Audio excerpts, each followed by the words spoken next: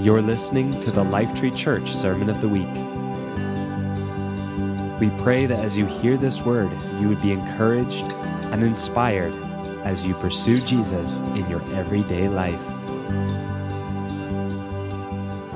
So this is from 1 Thessalonians 2. Do you want me to say all the different verses?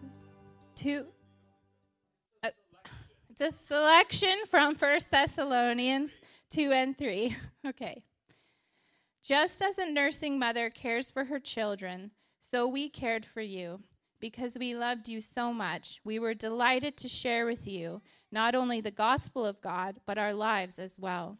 For what is our hope, our joy, or the crown in which we will glory in the presence of our Lord Jesus when he comes? It is not you. Indeed, you are our glory and joy. So when we could stand it no longer, we thought it best to be left by ourselves in Athens. We sent Timothy, who is our brother and co-worker in God's service in spreading the gospel of Christ, to strengthen and encourage you in your faith, so that no one would be unsettled by these trials. For you know quite well that we are destined for them. In fact, when we were with you, we kept telling you that we would be persecuted, and it turned out that way, as you well know. For this reason, when I could stand it no longer, I sent to find out about your faith. I was afraid that in some way the tempter had tempted you, and that our labors might have been in vain.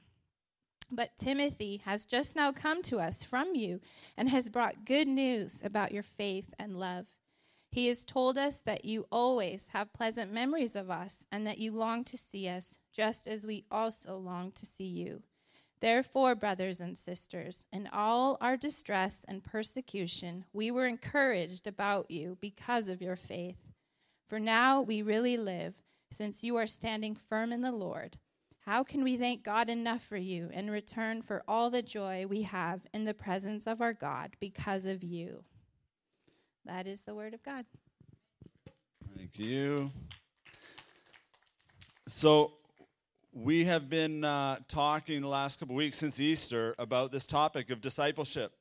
How many of you here how many of you, there we go, were here on Easter? Okay. So we open up this passage, well-known passage, Jesus saying that he is, the one with all authority in heaven and on earth. And he says, go therefore and make disciples. Teach people to be like me, right? He's saying like he is the ultimate authority in the field of human flourishing is what we said that Sunday. And if you want to flourish, you follow Jesus and his way. And so what we've been doing since then, and we're going to do for some weeks ahead, is we're looking at how Jesus made disciples and what he discipled people in. So the how and what of discipleship, that's what we're looking at. And we talked last week about how what we see in Jesus' model of discipleship is that he invited people to simply be with him. He didn't say, hey, just come to my class, read this book, right? He said, come and be with me. I'm going to share my life with you, and we're going to do life on life. Anybody remember that? Good. Glad to hear it. And so, really, guys, we're doing this because we're talking about it so much because I'm hoping like the penny will drop for us in a whole new way. The simplicity of this call to teach people to look and act like Jesus. That's what we're called to as the church. And we don't follow Jesus just out of obedience because I said so sort of thing, right? When Jesus gives a command, I said this last week, I'll say it again. When Jesus gives a command, it is for the good of the world as a whole.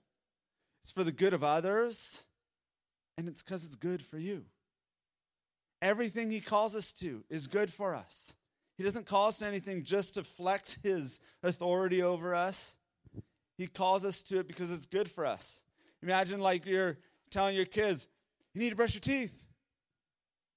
No, I don't want to. I don't want to brush my teeth. It's like, no, you're resisting the very thing that's good for you that you need, right? So that's just a little bit of review of what we've been looking at. And last week, we talked about how this life-on-life type of discipleship is good for the world.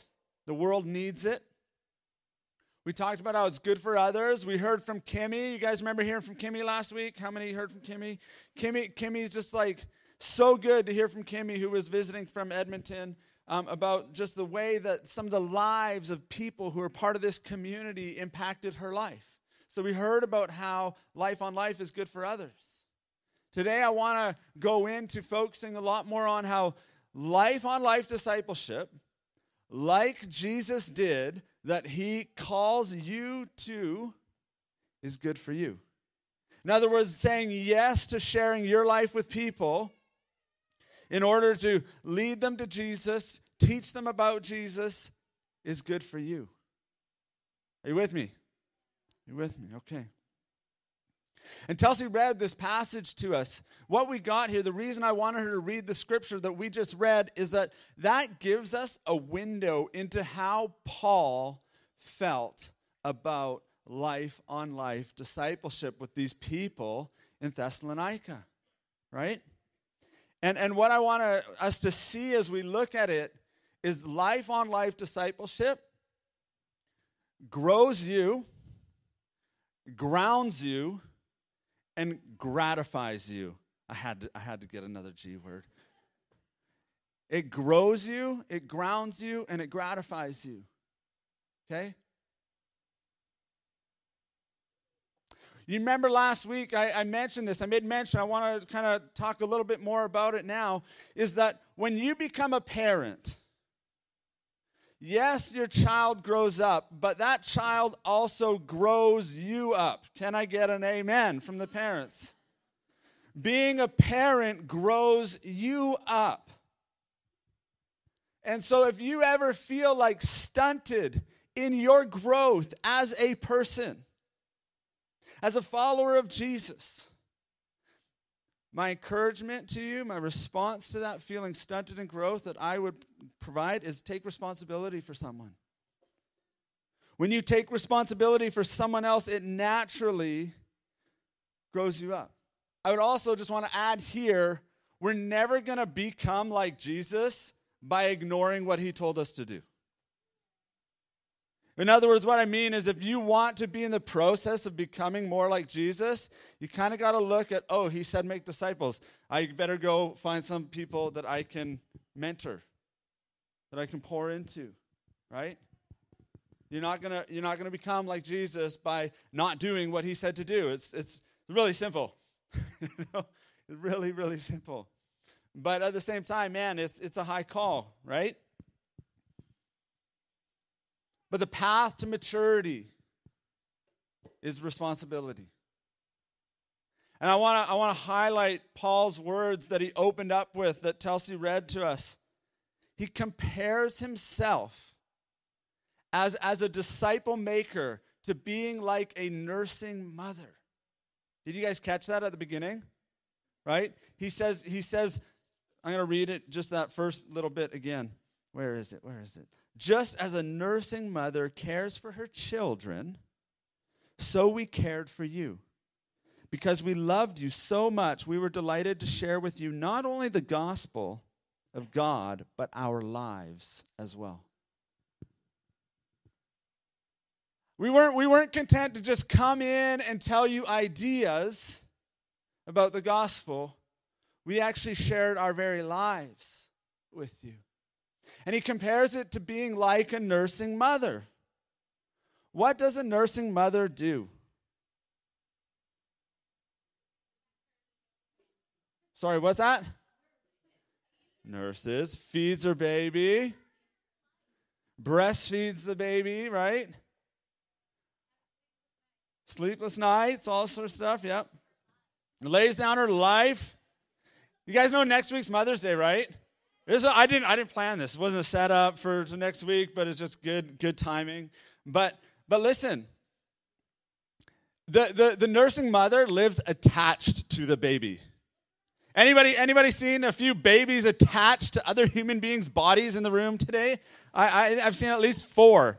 Okay, there's these little humans attached to these other humans, and they like literally attached. And listen to this. This is the key part. Your food becomes their food. So what you're eating is naturally supposed to nourish others.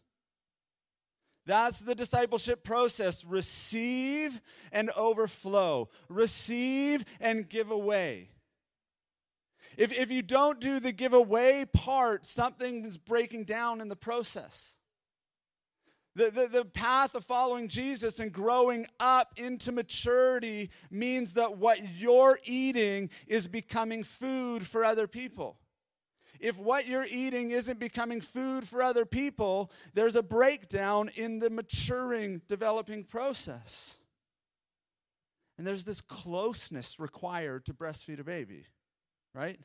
And so there's this picture that Paul's giving us about discipleship that is like very close, very intimate, and very much about what I take in needs to be given to others. And this is good for you. I know if we stick with the metaphor, there's all sorts of health benefits to breastfeeding. If you listen to biologists, scientists, right, there's all sorts of benefits to a woman's body through the process of breastfeeding. You feeding others is good for you. And the best way to actually grow is to give away what you've received. Do you know, Starla, can we get that slide? If it did get in there, I'm going to peek to see if it did. There it is, okay? This is what they say is actually the best way to learn. Look at that. What I'm doing right now is the least effective on the top. Me just talking to you. 5% of how you learn. 10% by reading, 20% with audio-visual, 30% through seeing a demonstration of it, 50% through discussion, 75% through practicing and doing, but 90% retention through teaching others. Isn't that amazing that the practicing and doing part of it is not even as much as what happens to you when you teach others? There's this reality that when you begin to teach others, you retain more. Well, if you want to become more like Jesus, the best way to do it is teach others to be like Jesus. Because you have to get familiar with your content, with your subject matter. And Jesus knows this. This is why Jesus' parting words that he considered most important thing to tell his followers before he leaves is go teach others to follow me. He didn't just say, don't forget what I told you. Write it down. He says, go teach others to do what I've taught you. That is the path to growth. So life on life, discipleship, is good for you because it helps you become more like Jesus. And in case you're wondering, becoming more like Jesus is a good thing for you. Can I get an amen on that? Right? Come on. Becoming like Jesus is a good thing for you. We keep it simple around here. Okay? Life on life discipleship. It grounds you, right? What do I mean by it grounds you? It causes you to be more grounded. Not like in trouble with your parents grounded, right? But Paul says it, right? We shared with you not just the gospel, but our lives. And there is this reality that when you're doing life on life, discipleship with people, it reveals to you where you're really at in your walk with God, in your journey, in your maturity. Because, guys, here's the deal. It's really easy. This is a strange paradox, but hear me out. It's really easy to hide on the stage in the spotlight. Are you with me? It's really easy. I can stand up here. Let's just take me as an example here. I can stand up here week after week and talk to you about Jesus, give you the gospel, but never share my life with anyone. And you can all think, wow, Caleb's great. He loves Jesus. He's passionate about Jesus. Do you hear how loud he gets when he talks about Jesus? You know, like, and you get this sort of like image of the person on the stage and in the spotlight that can be completely out of line with the reality of their lives. Life and life discipleship doesn't let you get away with that. And I would say to you even this, it's easy to hide in the big church. It's easy to hide up on the stage in the spotlight. It's easy to hide just listening. Life on life is where you really find out who you are, where you're at, what's going on in your life. You're really confronted with that. And in that, I want to actually read something to you. This challenged me. This is actually a book about preaching. That's the title of the book, Preaching, by Tim Keller. And in this book, he made this statement that has stuck with me. I'm going to share it with you because it applies to all of us. Whether you're ever going to be a preacher or not, this applies to all of us as Jesus followers. All right. It's a little long, so please, I'll do my best to read in a captivating way, but please focus. There is such enormous pressure in the Christian ministry toward hypocrisy. Church or ministry leadership means telling people every day, God is so wonderful. This is not the sort of thing you have to do in most other walks of life. But in the ministry, you are daily pointing people in one way or another to God to show his worth and beauty. Often your heart will not be in a condition to say such a thing with full commitment and integrity. You then have two choices. Either you have to watch your heart far more closely, warming it up continually so you can preach to people what you are practicing. Or you have to learn to put on a ministerial air and become something on the outside that you are not on the inside. The statesman Abraham Kuyper somewhere said that Phariseeism, spiritual hypocrisy, is like a shadow, deepest and sharpest, closest to the light. I continually observe that ministry amplifies people's spiritual character. It makes them far better or far worse Christians than they would have been otherwise. But it will not leave anyone where he was. Were you able to stay with me the whole way through that? It's this idea, guys, that like if you're going to give your life and use it to tell people, follow Jesus. Jesus is wonderful. Jesus is awesome. Which, being a preacher, that's kind of what you do. But I would say to you guys, this applies to all of us because all of us as followers of Jesus are called to this process of teaching others to follow Jesus. And if we're going to do it, if we're actually going to set ourselves into this life-on-life thing, it has to be real. You guys know what I'm talking about? We can come into here and we can be like, hallelujah, praise the Lord, brother. Isn't he wonderful? I'm too blessed to be stressed. God is good. And we do our whole thing. We have all our cliches. And inside, we're like, I hate my wife, or whatever it might be. Or we're just like, can't wait to get more money. There's greed in us, or we're watching pornography, or we're doing whatever it is we're doing. These are real things that happen in our lives and in our hearts. But on the outside, we're like, bless God. Oh, it's a good day. I know we don't do all those cliche things around here, but you know what I'm talking about, right? We do some of them, guys. We do some of them. And the reality is, it's so easy. So easy from the stage or in a seat or for 2 hours on Sunday to put on the face.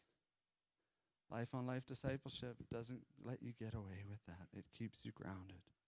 I remember, when we started out as parents, Telsey and I, we wanted to read the parenting books. We watched the DVDs. We were like, we don't want to screw this up. Anybody relate? Relate?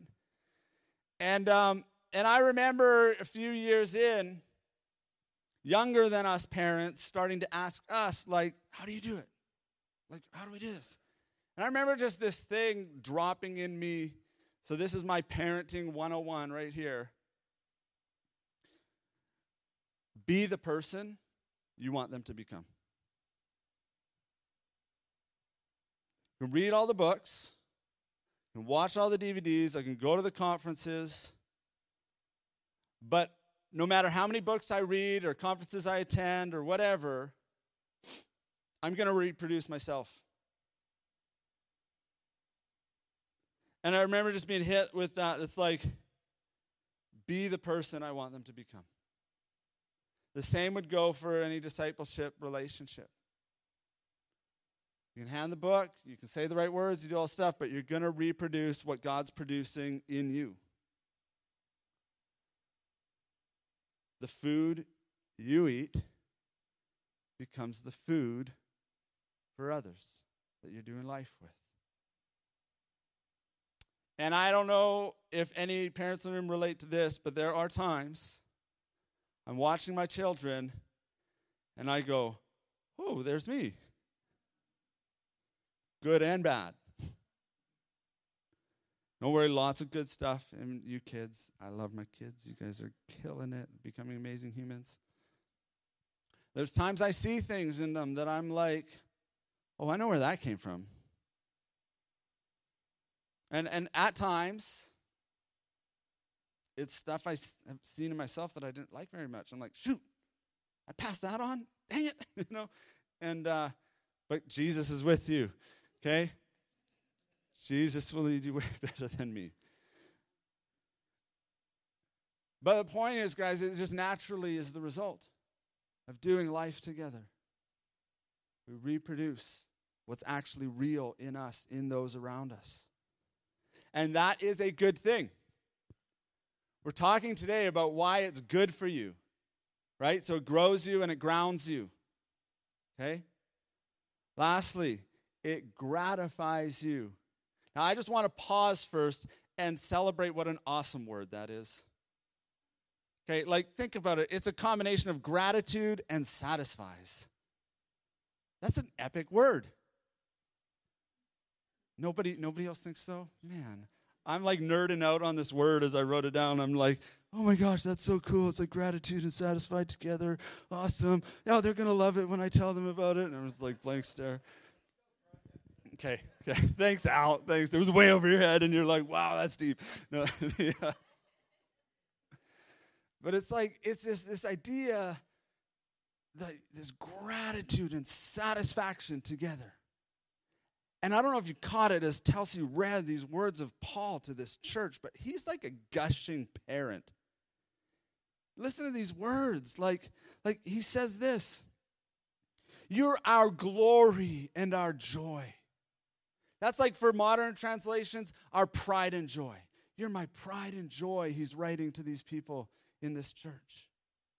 Or he says, we were so encouraged when we heard the good news about your faith. You realize he's using the same word that's translated elsewhere, the gospel.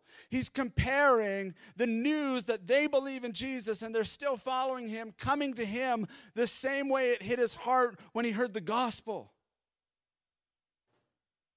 Good news to hear that they're doing well. And he makes this comment, he's talking about all the suffering that they're going through, and he's worried about whether they're doing well. And then Timothy comes back with this report, and he says, and then we're really living. Did you catch that? It was in chapter 3. I'm going to look it up. I want to read how he says it.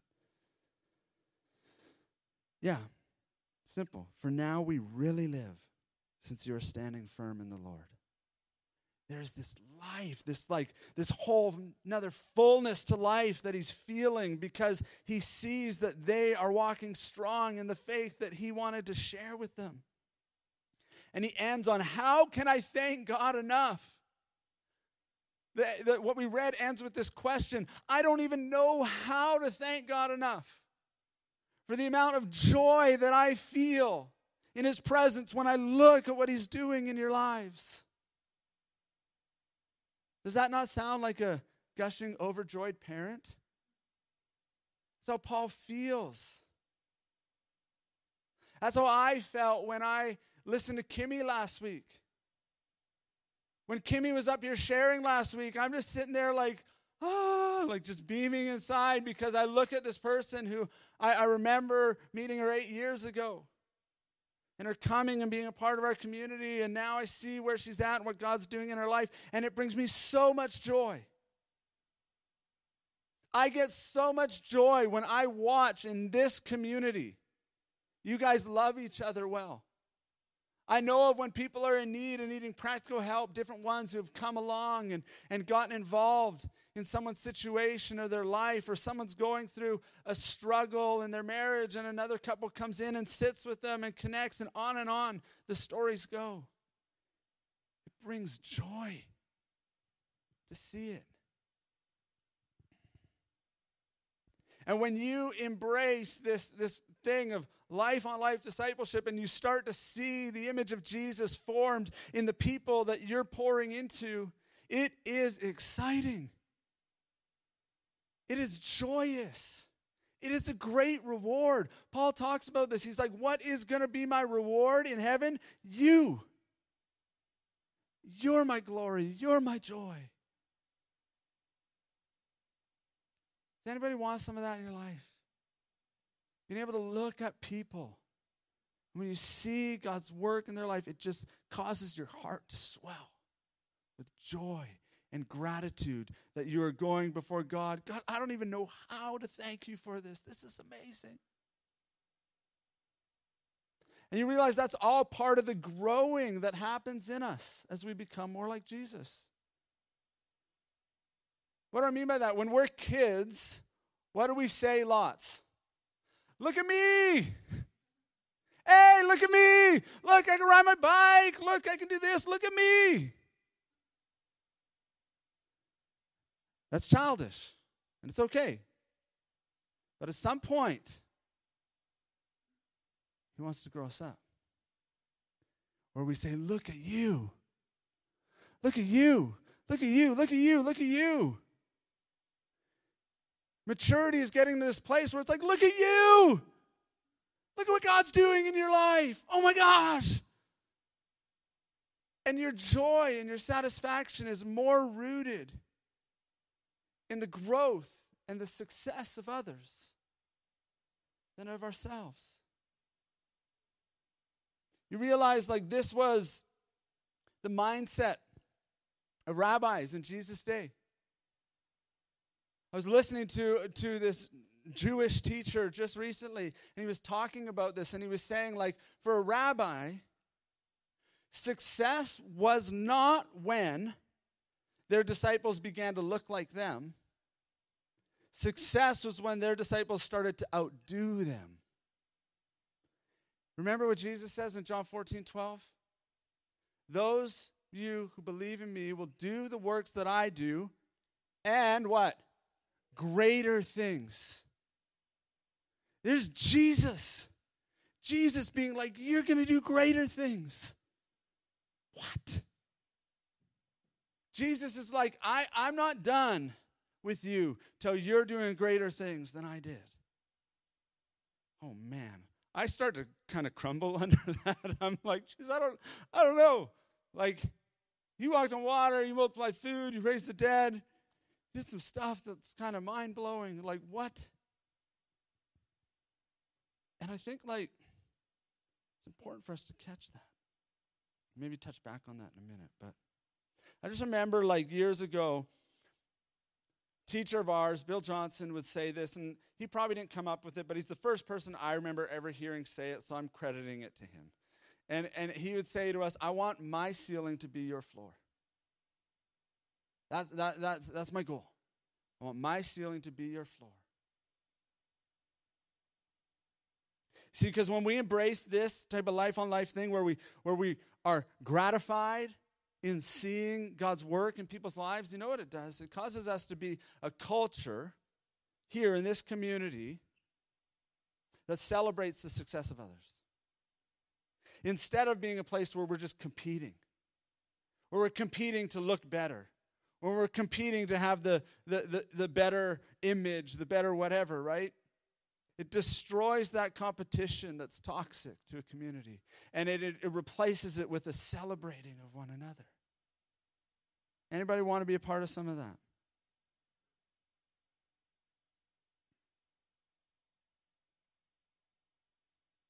You know, the consummation of our joy in following Jesus is seeing him start to emerge in the lives of others, seeing him reproduced. And so what does this look like in our lives? It's really simple. In its inception, it starts with hang out with other people. Make time. Really simple. It's just low bar here. Really simple. Maybe it's not a low bar. Maybe you're way too busy and that's like a high bar. I got no time for anybody else. Make time for others. Eat with people. How many people here eat? Do you think you could give one meal in your week to eating with someone else? I mean, I think when I'm thinking about this, I think about youth leaders I know. Can I get a show of hands? Anybody who is a youth leader in this space or you've been one before? Come on, I got some youth pastors here. I got these guys. I got Tua with a half hand up there in the back. Like lots of different people. I got Fabio waving it proud over here. Or humbly, sorry, Fabio. I didn't want to assume. Okay. I just think the simplicity of it that I've heard from so many youth leaders over the years is like, I go for meals and I go for walks. I go eat meals and I go for walks with people. That's where it starts, or play sports or whatever else kind of stuff. And it's just creating space in your life. If we keep it simple as well, those we're pouring into can look at it and see, hey, I could do that. You overcomplicate it, it's not so much, not so reproducible. I think to just a week and a half ago, we had a handful of the young adults in Lifetree at our house on a Wednesday night. We had a potluck. We said, hey, everybody bring something to eat. We had a potluck. It was a great potluck. Thumbs up to anybody who brought food that night. And we ate together. And then we were talking, hanging out, and then there was this like slightly little awkward moment in the middle where I was like, hey guys, now we're going to read the Bible. And we did, though, and we opened up the Bible, and then we just started to talk. We read from Matthew 13 about Jesus' parable of the sower with the seeds, right? And then we said, okay, what stuck out to you? And we had conversations in groups of like 4 or so about it, and then we shared with a larger group. And I don't know, like I was encouraged. And I talked to others who were really encouraged that night. And you might be listening to that and going, that's really simple. That's the point. Eat food and push Jesus into the center of the room. We make much of Jesus. Around here, we're about making disciples of Jesus. It's not about being a disciple of Caleb or of Telsey or of Daniel or of Hannah or of anybody else. It's about us showing people Jesus and what it's looked like to follow Jesus in our life. But we make much of Jesus. We push him to the center of the table. We push Jesus to the center of the conversation. We put all about Jesus on T-shirts. Like you go look at those T-shirts, it says all about Jesus down the corner of it. Because that's what we're about here. We got nothing better on offer. We're not like, oh yeah, Jesus is cool, but check this out over here. It's like there's nothing better. It's Jesus. And I think that's important to say here too, because when we talk about this idea of, hey guys, do life together, make disciples, don't worry, it's easy. It's like there's a side of it that it's like, yeah, no, maybe it's not. Like nursing mother was the metaphor you opened up with. Sleepless nights was one of the things people identified with nursing mothers. You read through Paul's letter, and he's like, oh, yeah, we told you we were going to be persecuted. It just comes with the territory. It's like there's hard work involved. There's a price to be paid when you're going to share your life with people. Jesus, we looked at a minute ago, is saying, you're going to do greater things than me, and I'm telling you, that's kind of overwhelming, Jesus. I'm wanting to acknowledge, yeah, you know what? It can be hard. There's a price to pay for intentionality and inconvenience. So what actually gets us there? Jesus. look to Jesus. This guy Paul, whose words we read at the beginning, who talks about all the suffering and the high price being paid. In many ways, though, as you read it, what's the highlight of what he's talking about? The high price paid or the joy he has in the people? It's joy. It's the joy. Hebrews 12 says that Jesus endured the cross. Cross was pretty inconvenient, just for the record. But he endured it for the joy set before him. And until we actually see Jesus being inconvenienced for us, the grace isn't there. All we've got is works. Try harder, guys. We have to see Jesus. You have to see Jesus intentionally pursuing you, inconveniencing himself for you, making space for you. When you deserved it? No. When you were showing all kinds of good fruit in your life? Nope. While we were still sinners, Christ died for us. That's the message. That's the gospel. When we were little babies who had nothing to offer but maybe putting a smile on our face, not usually at 3 a.m., but at times, we eat, and we eat, and we eat, so we had something to give, right? He did. He was fed. Is track with me? I got a little lost in that picture there.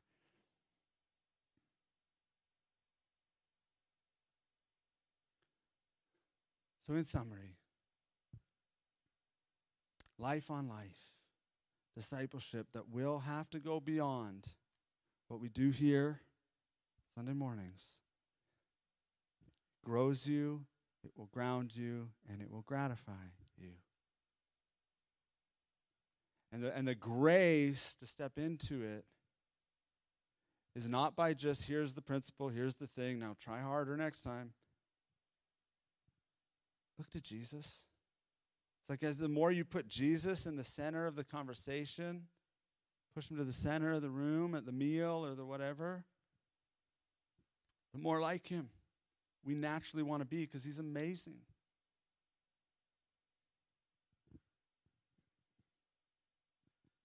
You guys with me? All right. Let's pray, and I'm going to let you go. Father, we thank you for your kindness to us. We thank you for that image of a nursing mother that you gave in the scriptures. We ask you, Holy Spirit, to make it real to us. We ask you to help us see how we have been babies. And in our vulnerability and in our very little to offer, you've poured into us. And others in your church have poured into us. And I ask, Lord, for a grace to stir and to activate in us the desire to do the same. That we would be a people who are saying yes to sharing our lives with others. That we could become more like you, that they could become more like you, and that the world would be saturated with image bearers who look like Jesus. And we would make much of you right here in the city of Victoria. In Jesus' name, amen. Thank you for listening to the Lifetree Church Sermon of the Week. At Lifetree, we are a family all about declaring and displaying Jesus to transform lives and benefit our city. If you'd like to find out more about Lifetree, you can find us online at lifetree.ca.